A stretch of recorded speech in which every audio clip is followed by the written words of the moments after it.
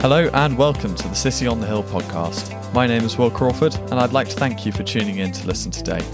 Matthew chapter 5 verse 14 tells us that you are the light of the world. A town built on a hill cannot be hidden. My prayer is that through this message you will be equipped and encouraged to let God's light shine out for the glory of his kingdom. Enjoy. Years ago, I used to go on holiday with the family to a lovely little village called Portpatrick, or small town I guess, in southwest Scotland. I remember about 40 minutes down the coast, I should think, there was this beautiful botanical garden. I remember the couple of times we used to go, it's a myriad of sound and colour and light and it's the most incredible place. I remember I used to just get lost for hours charging about and running down the paths and messing about with my brother and all the craft activities and everything that was around. It was such a good time, actually. But I never, 10-year-old me was too busy running around and having fun to really stop and consider how the garden came to be, I guess. Never stopped to look underneath and think, how was this garden made? How was it created? I mean, I was aware that there had to be someone, but I guess I never really thought about the implications of that. And recently, over the last 6 months, I found myself looking back at my past, at the last few years and everything that's been going on.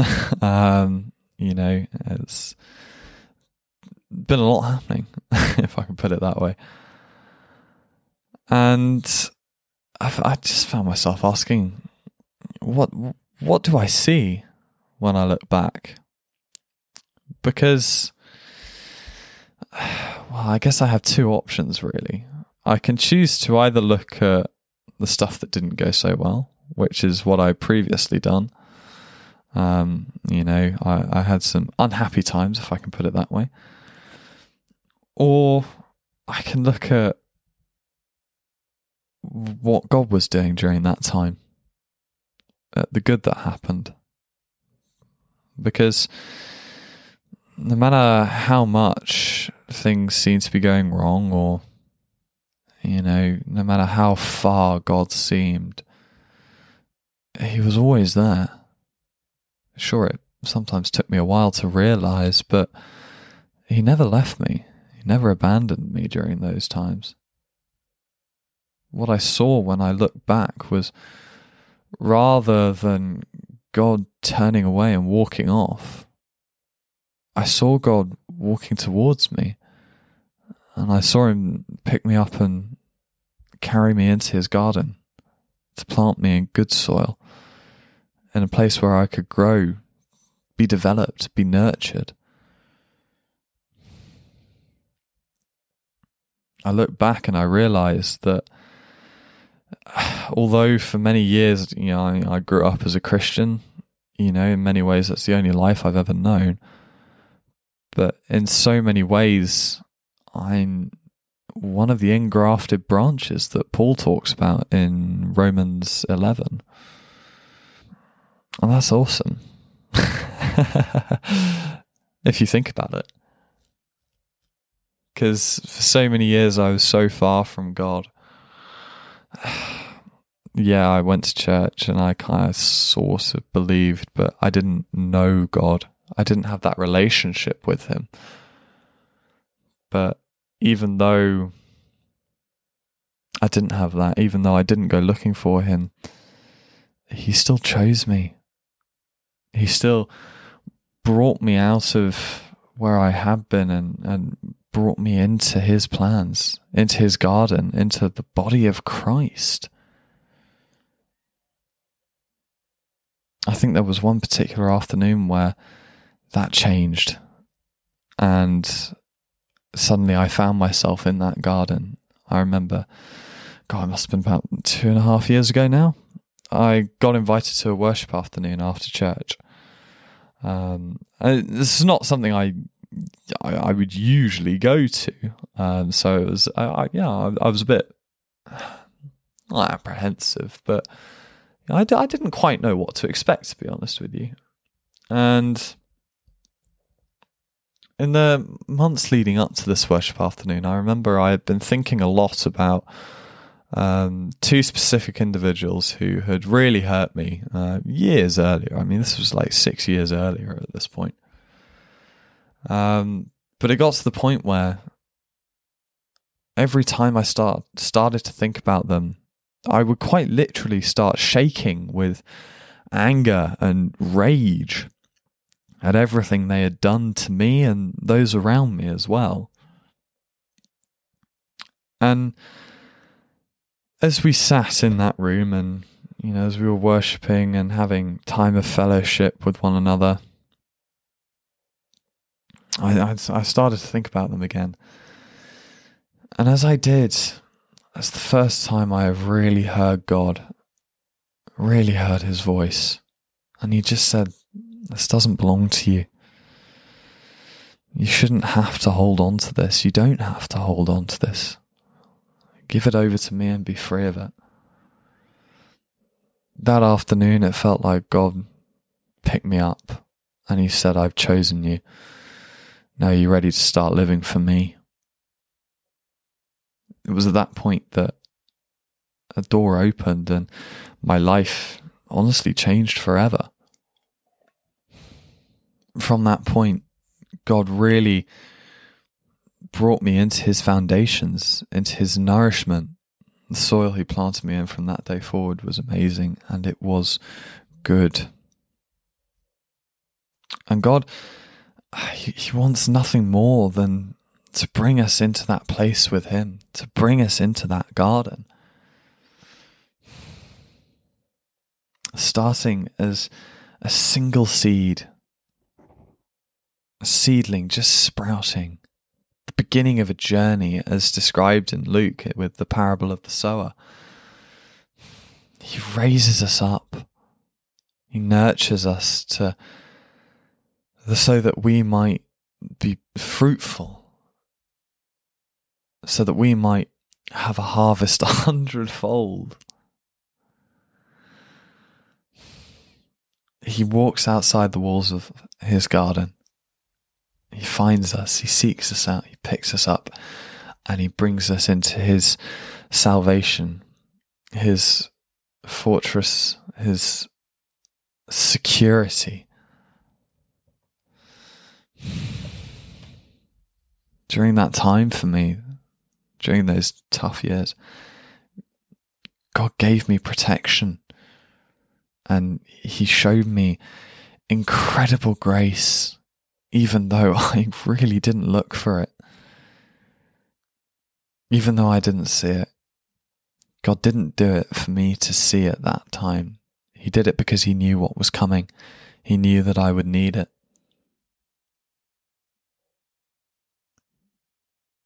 During those storms, a gardener, he doesn't let them destroy what he's worked so hard to build up. At a word, Jesus calmed raging seas. At a word, God split the Red Sea in two to save his people from certain death. Whether we like it or not, whether we see it or not, God is there. He never abandons us. He never leaves us. He never forsakes us. Look at Israel for a perfect example. So many times they turned away. So many times it appeared that God had turned away as well. But he was always there. He was just waiting for Israel to come running back to him. He did some amazing things in the name of protecting Israel. He saved the entire nation through one man being sold into slavery. The stuff that he did in Genesis and still in our lives today, it's phenomenal. It's absolutely incredible. And sometimes we have to weather those storms. Joseph was thrown in prison when he was in Israel for no fault of his own. The Israelites wandered in the desert for 40 years. But during those times, we need to seek the voice that is calling us from the wilderness. Modern day world is pretty far removed from God, from everything he wants for us, for everything he has planned for us. It's our job to chase down the voice that is calling to us, beckoning us to come closer. All of us walk the same road in a way. We are all a part of this world. But there is a voice calling us as we walk down that road. It's calling us to veer off the path that the world wants us to walk down and come and find the well of living water that's out in the wilderness.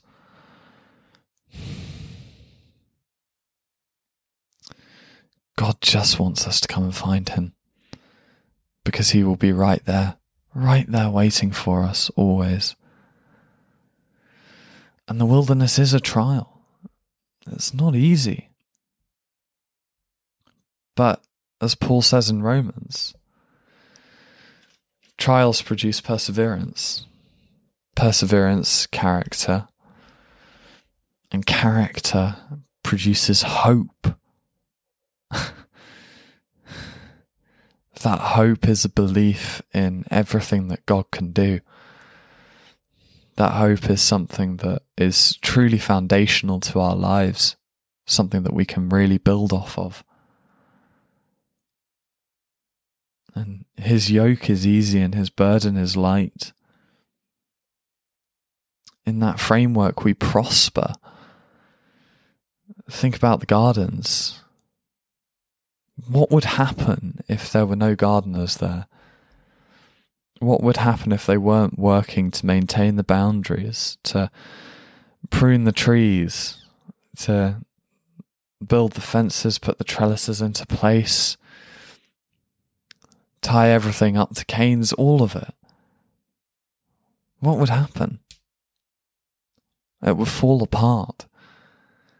The beauty and the wonder of that place it would be lost. It would be gone. That framework, it might look restrictive, but it's for such good reason.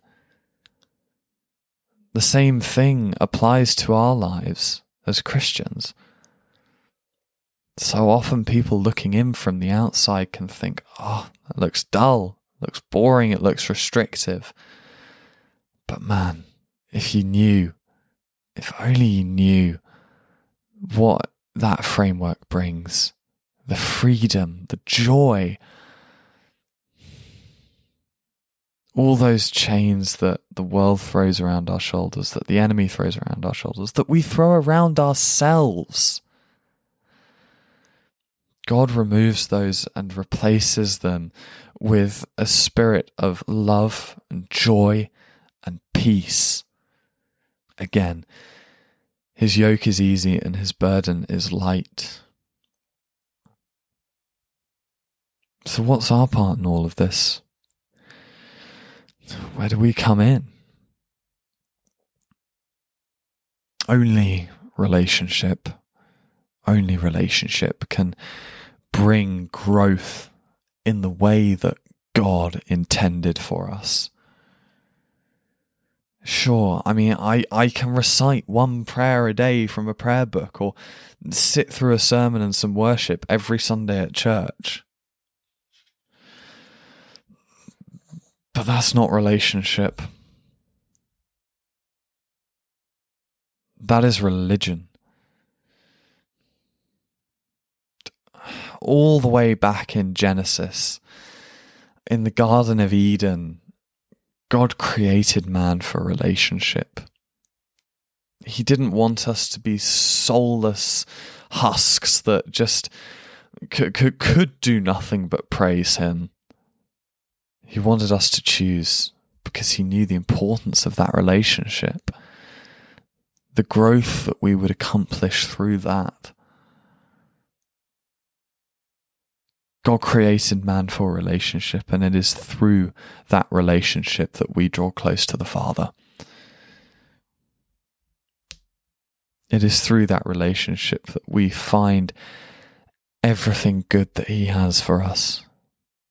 The blessings, the eternal riches that he just wants to pour out over us because he loves us so incredibly much. And in the way of that, religion is a stumbling block, an obstacle that causes us to fall. Something that Jesus made only too clear to the Pharisees. In everything, our striving must be towards God first. Our focus, our attention, the way we live our lives, it should all just be with God forefront and center. At the end of the day, we're like vines, stretching up, reaching to the sun. God gave us his word, his incredible word, as a framework. Something off of which we can work. Something through which we can achieve new heights. That framework, that's true freedom. The freedom to achieve our best. The freedom to achieve everything that we could possibly be. But God doesn't stop there. God never stops there. John 15, 1-2. I am the true vine, and my Father is the gardener. He cuts off every branch in me that bears no fruit, while every branch that does bear fruit he prunes, so that it will be even more fruitful. You are already clean because of the word I have spoken to you. Remain in me as I also remain in you. No branch can bear fruit by itself. It must remain in the vine. Neither can you bear fruit unless you remain in me. There are areas in all of us that need pruning and cutting back. I have stuff in my life that I'm not so proud of. But what does God say?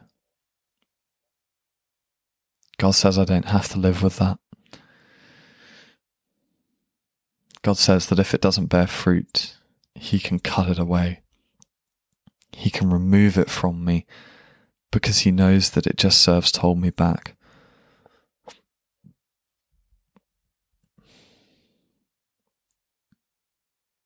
I don't want to be living with dead weight, branches that produce nothing and only serve to hold me back. I can't afford to do that. God doesn't want me to do that either. He doesn't want me to sit there way back from everything he has planned for me because of stuff in my life that I either don't want to let go of or it's just hanging off of me. Stuff that I just don't need. I want the reason why those branches bend to be because God brings so much fruit that I can barely stand. I want his works to be so evident that it does nothing but show his glory. I just want God to use me.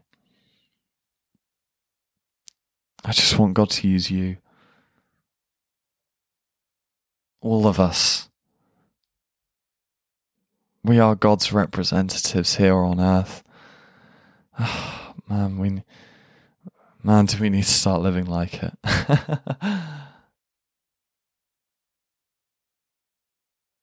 And in God we find our purpose. We find our identity. And frankly, life is too short to let dead weight get in the way of that. I've been given a role, a purpose, a task, as have all of us. The voice in the wilderness is calling. It's time we went and answered. Father, I thank you that you're the gardener for us. You work tirelessly without ceasing to bring out the best in us, to refine us, to work on us, to make us the best that we can be. Father, while we don't always get it right, I thank you that it doesn't matter to you, because you know, and we know your incredible love for us. Father, I pray that you never stop working on us. I pray that you just unlock door after door after door and just open the way that we might walk with you and in you, and you in us, into the astounding riches of your glory. In Jesus' name, amen. Thank you very much for listening, and I hope you have a wonderful few days. Go in peace to love and serve the Lord. Amen.